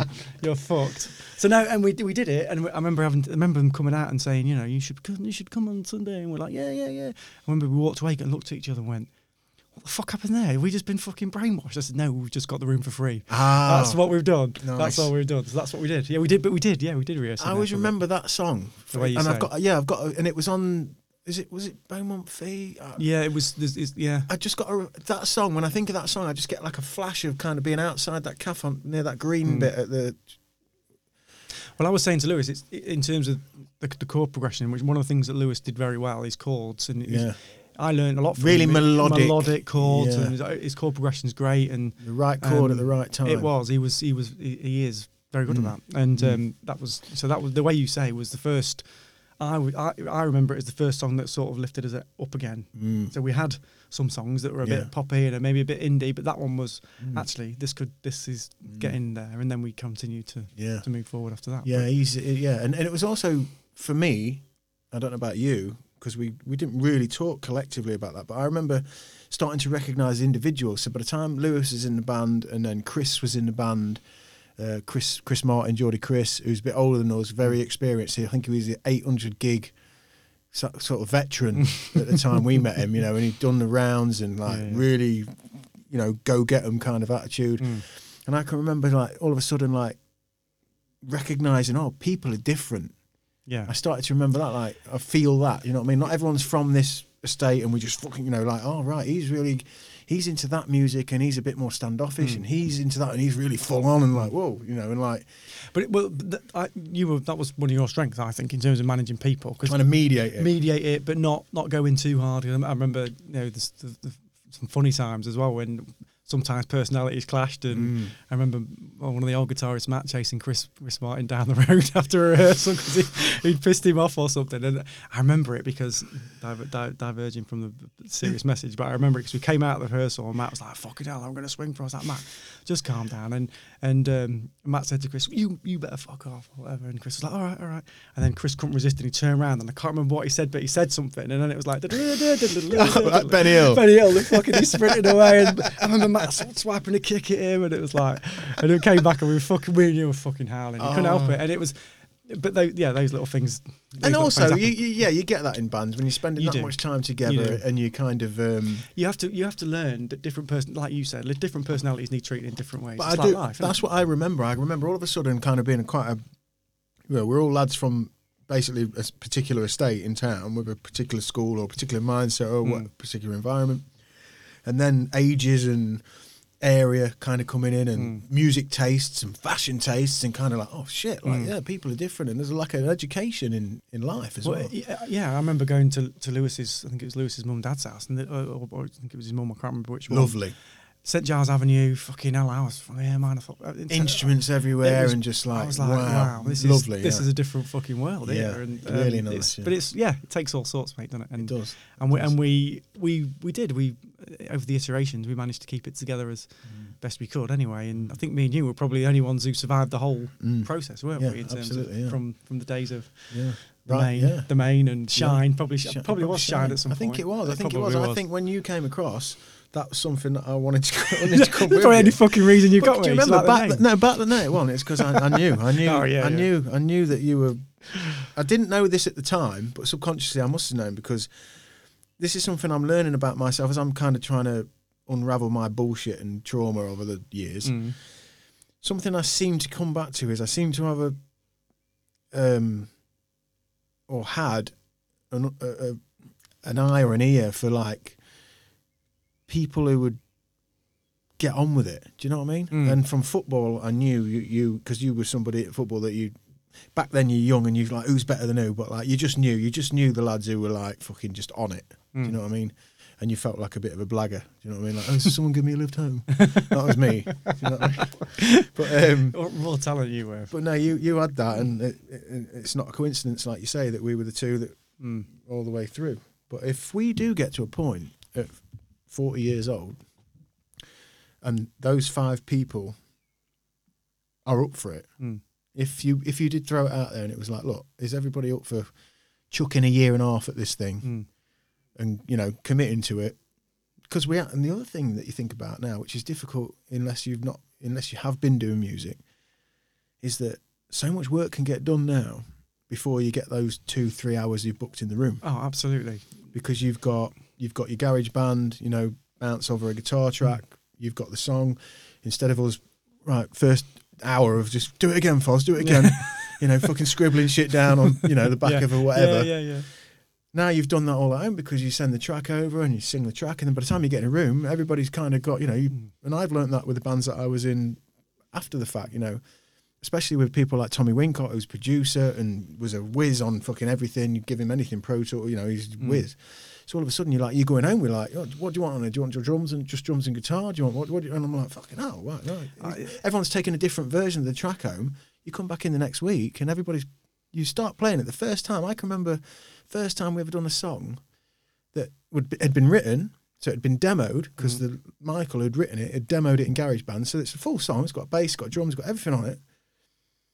And I'm like, wow, that's cool. And then before we'd ever been in a room, he split it off, gave me the lyrics in a fucking note, in a digital note, gave me the song, and that's the same to the bass player, stripped down to the drums and the vocal, and pretty much that for everybody else. Then we went in the room like a week later and went, well, it's a whatever 120 BPM. There's a click, clack, clack, clack in, and fucking went and you're off straight through the song and got to the end, and it was like, and obviously it's a bit, but fucking bang. Within fucking 5 minutes, you played it through. In half an hour's time, you're starting to bring it in.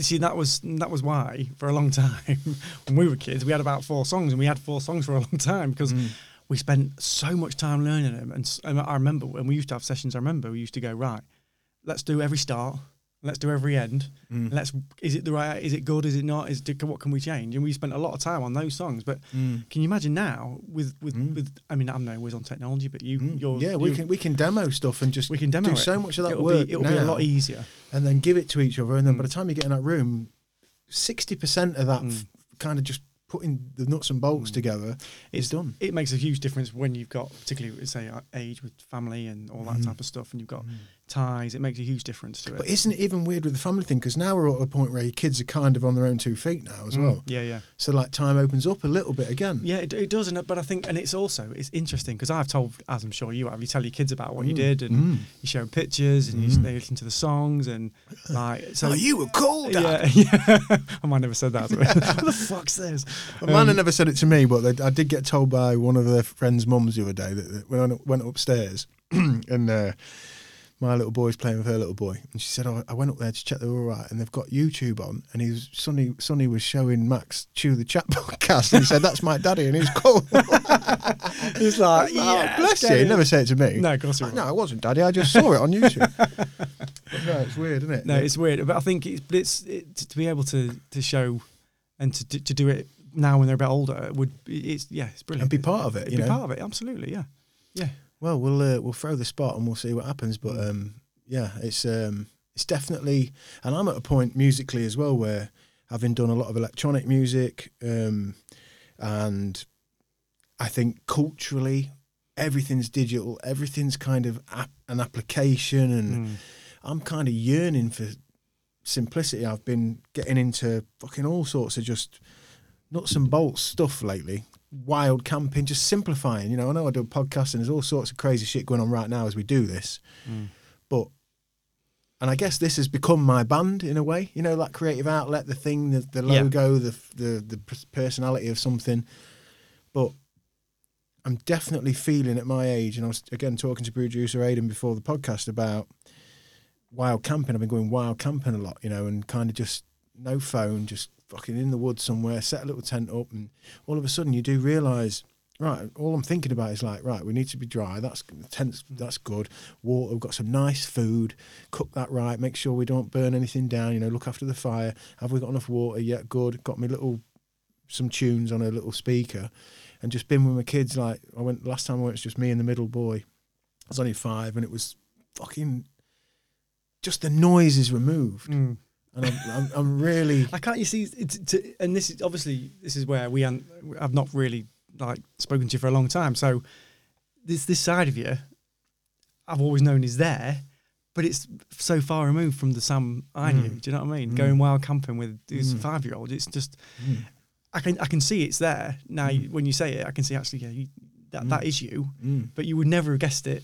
Well, me particularly, the hedonistic nature of me was pretty heavy, wasn't it? And I can remember getting to some rehearsals, which is about the only bits I do remember, was like, who's got some dope, you know? And if nobody had brought, you know, if it's always me, and I'm like, well, I ain't got any for whatever reason because I spent every penny I've got partying, you know. And I'd be like, well, who's got, you know? And then I'd be fucking pissed off because there's nothing to smoke, and that's. Well, it's got to be heavy on other people, you know. Well, it ruined the rehearsal if people didn't have what we needed. Do you know what I mean? But it was that was when, you know, it was a different. I think as we got older, and certainly with Live Riot particularly, it was a lot more focused, tuned in, a lot more tuned in, a lot more focused, and it was.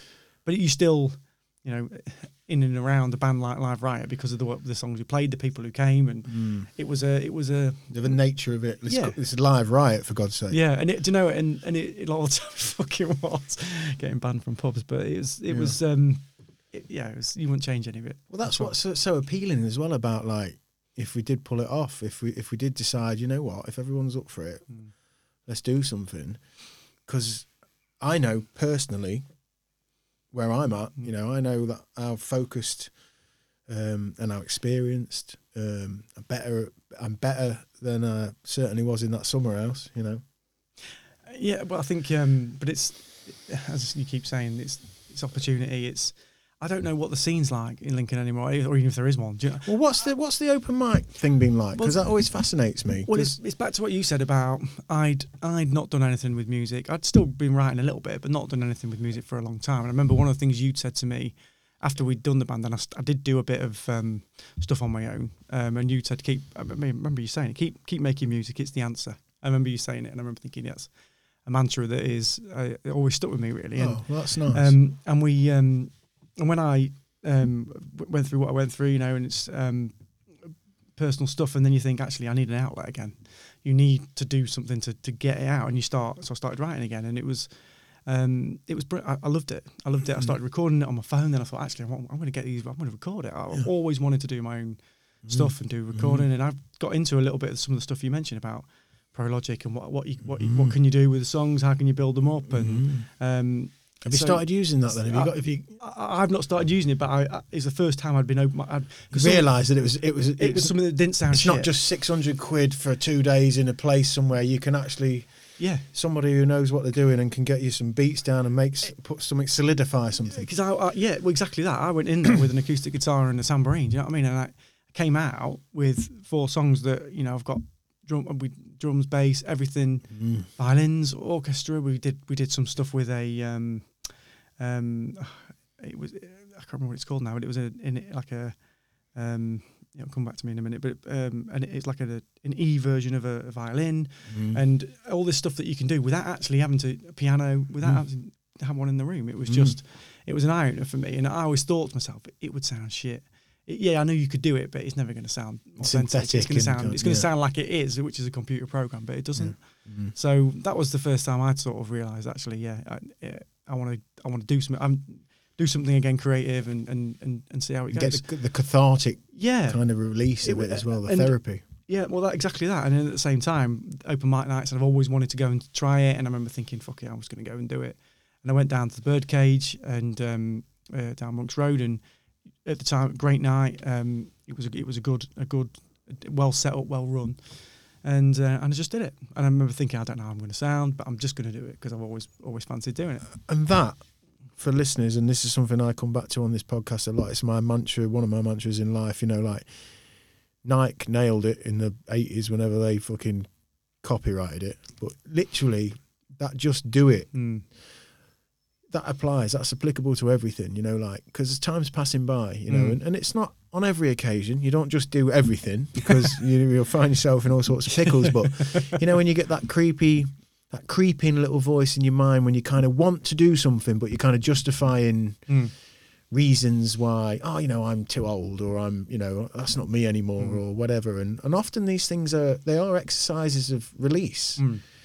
I think and that's probably what I was getting at with you with the music, is like, don't make another band and go through all the shit, but like keep getting it out, you know, keep writing that shit on the paper because it's coming out of you. And that half an hour, that 45 minutes that you get lost on the guitar and maybe something comes out of it, maybe you get a verse and a bridge, maybe, or what, but whatever, you've had that 45 minutes when you left this noise. Well, and it's invaluable, absolutely invaluable. However you find the piece to go and do something like that, whether it's camping or whether it's writing songs or whether it's getting in the car and driving or whatever, you need it. And I found that I'd written in and around the time of starting to do some of the open mics, I'd written about 10 songs, and I didn't even really know. I hadn't sat down and gone, right, I'm going to write a song now. It was just like, get a piece of paper, messing about, that sounds all right. That's the best. And way. it all just sort of came out, and it helped me get through a period in my life, but it was reconnecting with music again was just like, it was brilliant. It's really important, isn't it? And what about listening to music? So have you continued to listen to music like passionately, getting albums and, the whole way through? Have you kept that going? All the time, yeah. I mean, what I haven't done particularly is necessarily keep up with the newer stuff, like you mentioned about rediscovering the 1975. Well, not massively. I've never. A lot of it doesn't really float my boat. I'll be honest. No. Well, I'm similar, and that's why I got took by surprise by them a little bit. Because even now, today, I don't. That kind of almost like, because I was never a massive Prince fan. I get what Prince was doing, but there's elements that they've got very sort of sexy, suave 80s kind of like. But I think what happened with the 1975 for me is I saw a couple of interviews with them, and I think coming back to what I was saying about simplicity or something real, something tangible, and I watched a couple of interviews with him, and it felt to me a bit like when we got into Guns N' Roses when we were kids, and Guns N' Roses were like a band that were like, obviously they're American, so there's that exotic and enigmatic nature of, they're not from Burnage, they're from fucking from LA, and they fucking throwing whiskey bottles out of their rented van that they've just crashed into a wall and just left it there and gone and slept in the studio and wrote Sweet Child of Mine and fucking put eyeball heroin in and just crazy. The 1975, I caught a couple of interviews, and then I went on a little YouTube rabbit hole that you go on these days, with Matty Healy especially, and I just got a real sense. I mean, don't get me wrong, he's a proper artist, and I would put him in the bracket of kind of a Nick Cave, like almost insufferable. Yeah. Do you know what I mean? Difficult character, yeah. Yeah, because you're just so absorbed in the other that it's fucking almost out of reach, and it becomes like, come on, man. But I loved, again, coming back to the everything now and applications and digital and fucking everything's automated. They seem like a real band. They're producing everything themselves. They've been together since they were kids, and in this climate, they've become the biggest band in the world at the minute, I think.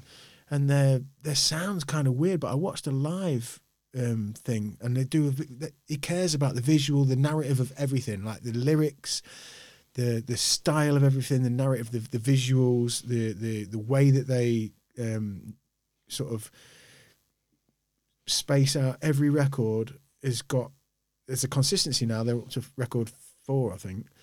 There's a 1975 intro on every one. It's just called the 1975, and it sets you. And I just loved it. Just felt whole, even though stylistically it's not really my thing. Do you know what I mean? No, I think I wouldn't have said it is from your thing, but everything else you've just mentioned is in terms of it's not just music's important, it's the main thing, but everything else that goes with the band has got to be real. And I think you mentioned all those things about the style and the art and even to the point where the space between the songs. I remember you saying once that I was playing just some open chords or whatever, and you were like, actually no, play it again.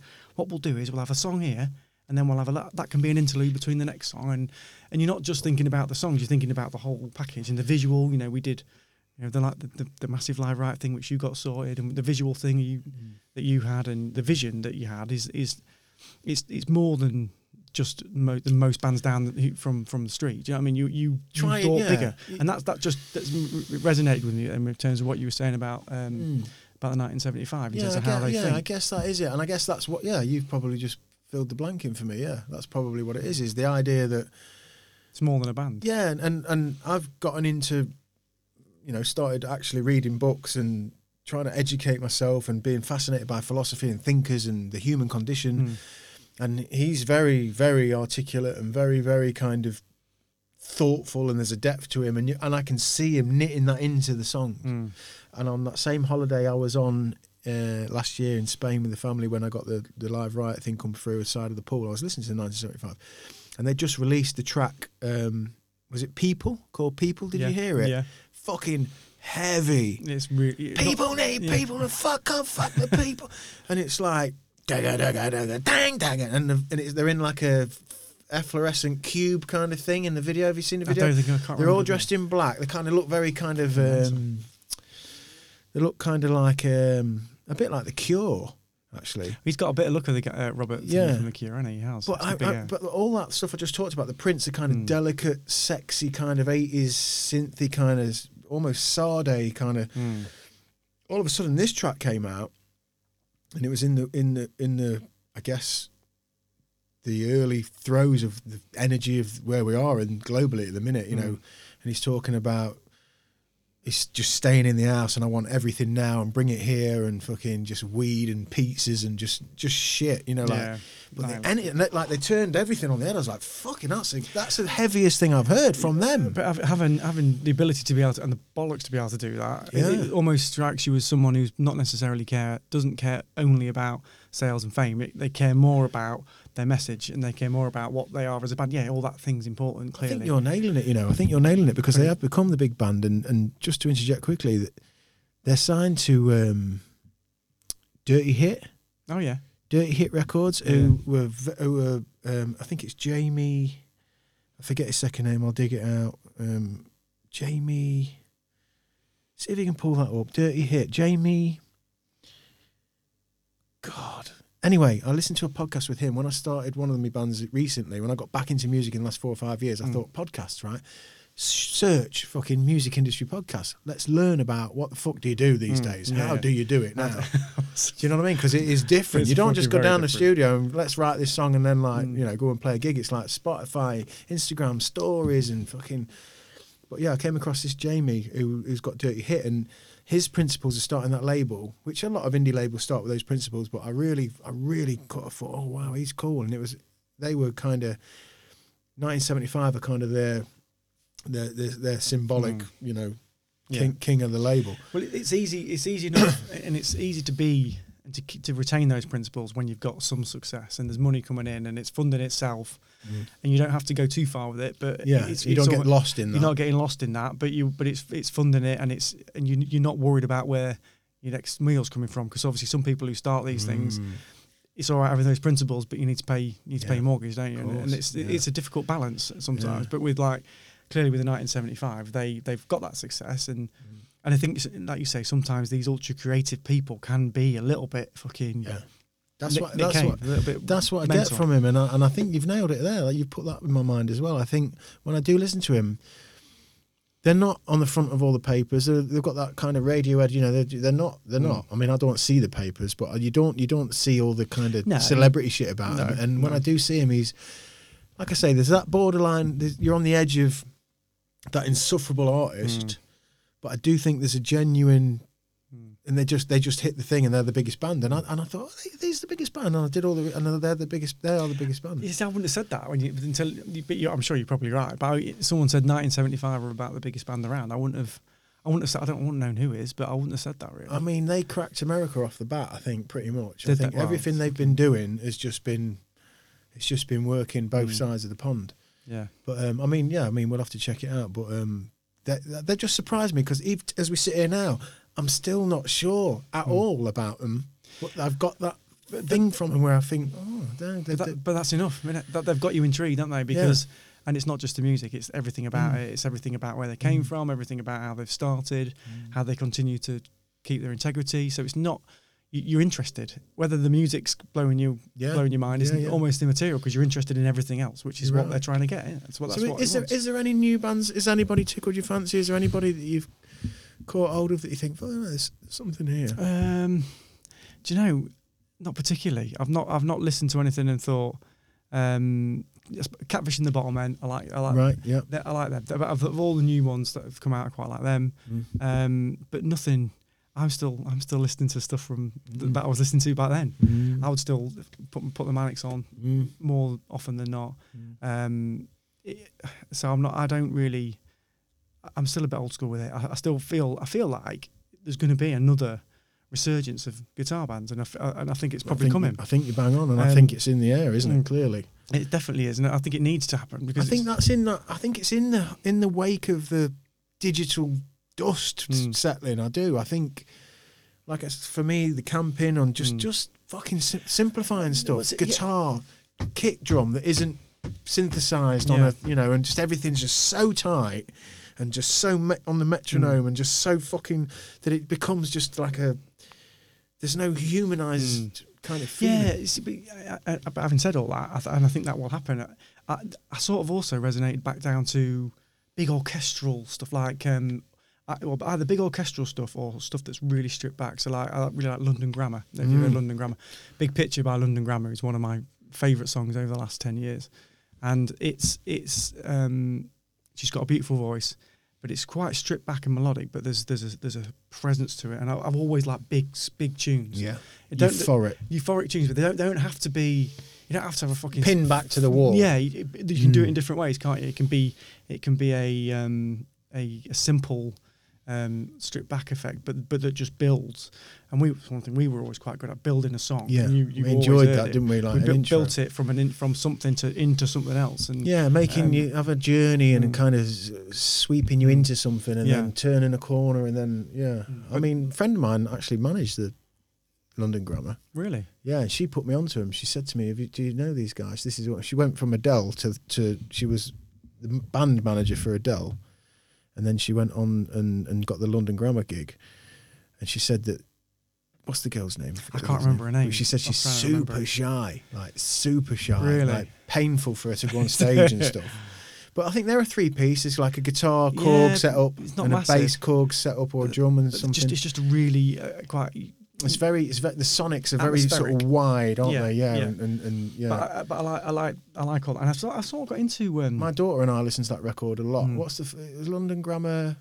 What's the big record that won the Brit and all that? I can see the front cover, but I can't remember what it's called. When my daughter was born, we listened to that a hell of a lot because it is very kind of just atmospheric. Yeah, I like that. I got into a bit of that. I sort of got into solo female artists bizarrely. I really like Lana Del Rey, and I don't know where that came from. Did you know? I'm sure one of her co-writers is from Lincoln. He is. He wrote I can't again fucking classic for me. Great. We're fucking podcast gold, aren't we? We are. Can't remember his name. But he wrote co-wrote Blue Jeans and a few other things. And because to be honest, it crossed my mind. I thought to myself, actually, if I can get one tune out there that somebody takes, and you can, publishing. If you I mean, I never had an idea about Sam. I listened to a podcast with Scroobius Pip, Distraction Pieces. Shout out to Scroobius Pip and the Distraction Pieces because they are. Directors of the Pod Bible, and Pod Bible magazine is the essential guide to podcasting, and they have been a big help for us. We're out in the current issue 9.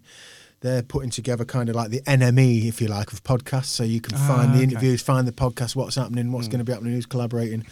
But on his podcast, I listened to. Can you remember The Ordinary Boys? Yes, Preston. Sam Preston. Yeah, he writes now for he's got. Like a Hollywood gig. I mean, he's writing for. I think he's done stuff for Kylie, and it's big industry. I mean, I was. It's funny. I was, as you're doing in this lockdown, doing a family quiz. We're doing a family quiz on Zoom, and one of the questions that we were doing intros round, and the intro was for some reason came across "I Kissed a Girl" by Katy Perry. Well, that's actually written by Kathy Dennis. Do you remember Kathy Dennis from the 80s? Dennis, she wrote everything. She was a pretty shit pop artist in the 80s. You're all right, but didn't do anything. And now she's one of the people. She's written Britney Spears stuff. She's written for so many people, and it's an outlet for people, I think, who gone into the industry, not succeeded to a point, but got it's to where the fucking Reddies are. It absolutely is where the money is, mate. And so I'm fuck live, right? I'm starting writing some tunes, yeah. Fuck you lot. Like anyone's gonna want to wear my tunes. You told me they were shit. Oh, listen, no, I told you what I would have felt at that moment, and I think clearly it must have been 9 times out of 10. It was like, this is shit up. No, let's do it. Let's move it. Another tune that you did that was wicked, that used to remind me of U2, was one of the early ones. You Could Have It All. That's the riff at the start, isn't it? Yeah, that kind of that bellowing kind of I've got a recording of that as well. Have you? Yeah. Oh, you're going to have to dig all these I'll out. dig it out. It's on the same session. We recorded You Can Have It All and How'd You Feel? Because they were both about 7 minutes long. And that's why we fucked all the time that we could afford to pay. We could gig these two, 15-minute slot. Bit of an interlude, do a long intro, that's 20 minutes, they'll put us on for 20 minutes. I remember we sat there and listened to it on the tape, and I think we'd only paid for an hour in the car, in the car park, and the geezers kind of kick us out and listen to 2 songs, half an hour each, just going on and on and on, the songs were. But it was, I've got that, yeah. And that again, I listened back to some of that, and it's, sometimes you cringe a little bit. I try not to, because it's of a time, but you think, You Can Have It All, it was all right, it did what it did at the time, but I remember the feeling as we were younger. It was euphoric, and I'm sure if I was to listen to it now, it would feel there'd be obvious, rudimentary nature of putting your song together, Yeah. But I do remember the uplifting, and this is something again I'm missing, even in the bands that I went on to do, because a lot of it was electronic, digitized. That raw kind of, the drummer starts. Fucking he's hitting the drums, and then the bass comes, and the guitars come, and then the vocals, and maybe harmonies. Just literally coming from people's physical bodies, not just like dropping in some synth and dropping in some loops, and which is great because it sounds great and done great stuff with it. But I'm really back at that place where, and you've said it, if guitar bands are coming around, if it's not just because guitar bands are coming around, it's because people are coming around to like, hang on a minute, we're in Wreck-It Ralph here, you know what I mean? We're in the internet. We're in the internet. We're not outside of it. But you can't. There's nothing replacing that. Will ever replace that feeling of when everything kicks in. And when we Power. Well, I can't remember the song. We used to do a song. And I can't remember what it's called now. But it was ding ding ding ding at the start. What was it? I've got a recording of that somewhere as well. Time Won't Save You. Time Won't Save You. Yeah. That song. It was. I love that. That's one of the ones I've listened back to on that same recording thing, and which I've got and I'll send you. We listened back to that and I thought that's a good song. Yeah. It didn't. We probably played everything too fast. I imagine if you listen to everything now, it's just fucking. Yeah. Well, that was it, as a recording. Some songs sound better live, and when you record them, they're not as good. But some songs you record. You think, I'm not quite sure about this, but you record it and it lifts up, and that's one of them. That's one of them. And I remember thinking to myself when I heard that, I thought, fucking, this is big. Yeah, and it was was it minor chords and stuff? It was a D to a D to a D minor, and then it was it was an A. It started, then it went to A minor. But I remember thinking, I didn't come into this is one of the things. I didn't come into the thing with that start. It was, hang on a minute, right? This is the song, but let's do something different with the start, and we all put that together, and no doubt from a direction to you, because you used to direct a lot, didn't you, back in the day? And that's all I could do. I couldn't do anything else. Well, no, you could just boss people. No, do it my way. Yeah. No, but we did, and invariably the structure of the song, and this is something you said to me when I played you one of the other songs recently, and you said the structure of that song is good because it's one of the things you've always picked up on straight away. I didn't have that really, but you were like, hang on a minute, we're going from the verse to the bridge, and then it needs to drop back down again, and then we'll probably bring it in again, and that structure is something that you've always had. Trying to weave the narrative a little bit, and not just drop it on your lap. You know what I mean? Just try and not make you guess, but kind of keep you just on the edge of and then it builds, and that's one of the things. Like we were famous. We had the Live Right Stomp, didn't we? Which we probably overused a bit. Actually, to be fair, I was heavy on the drugs at that point, running out of ideas. Just fucking good. Just go on the straights. Just fucking bash it. Well, listen, this has been wonderful. I've loved this, Foz. It's been brilliant, mate. And I think we'll in the wake of obviously difficult news, and as difficult as the news is and things that are happening, they do bind us, they do remind us, that life is short. We're at that age anyway. I think, midlife starts to creep in a bit, and you think, yeah, shit, I'm in my 40s, and that whole does life. Being at 40, it better fucking do. Fucking hope so. It does now because I am. So yes, it fucking does. But if we're lucky enough, the number one is everybody's healthy that is in this particular band. Things have happened that might stir us to a degree. And if if we can pull it off, if it's a case that these 5 people are like, yeah, I'm up for that. I've got some energy for that. I feel like that's cool. Who knows what might happen? We'll have to watch this space, won't we? We will. But it's been lovely to catch up with you. Mate, wonderful. Thank you for listening to Chew the Chat podcast. Thank you for listening for Chew the Cat podcast. Chew the cat. I want to say my own words. Go on then. Very angry. And there you go. That was Mark Foster. That was Live Riot. That was really nice. Like I say, for me personally, in a time of a lot of nostalgia and looking back at a certain period of my life, yeah, those positive memories and those times and different recollections, yeah, really cool. And it's definitely interesting at the moment. Anything could happen.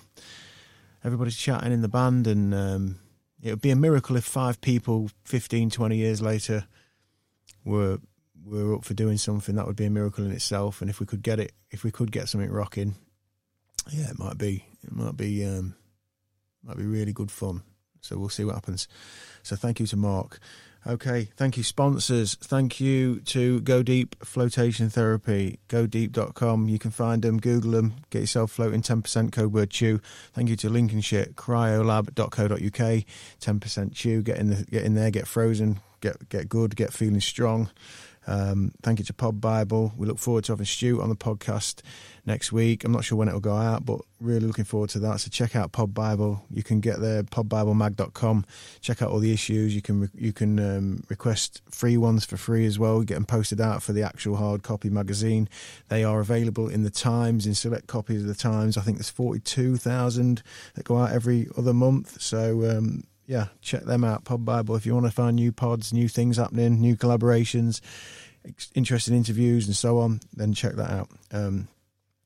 I guess, yeah, and listeners, thank you very much. People sending messages in Instagram. We don't do a great deal in Facebook, or certainly not in Twitter these days. I just cannot be arsed with it. It's just, I never understood it, and I still don't. But Instagram feels good because we just share literally the videos. We don't have to chat our opinions. It just is what it is. So thank you for the lovely messages in there. It's growing. We're sort of ticking over there, and subscribers on YouTube as well. You know, we hit a little target. We wanted to get to 100 subscribers on YouTube by Christmas, and 300 likes on Instagram, and we look like we're on track for that. So we thank you. We are very grateful. Send us a message.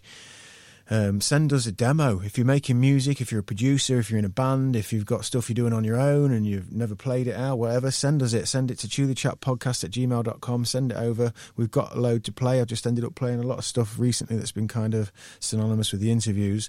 But do send them over. Send us your messages. Let us know who you are, what you're thinking, what you're doing. And as I said in the intro, we've had people send us requests for guests that they know, people that are going to be interested. So love that. Thank you, everybody. Right, I'm off camping again. So take care of yourselves. I'll see you again into the new world. Peace.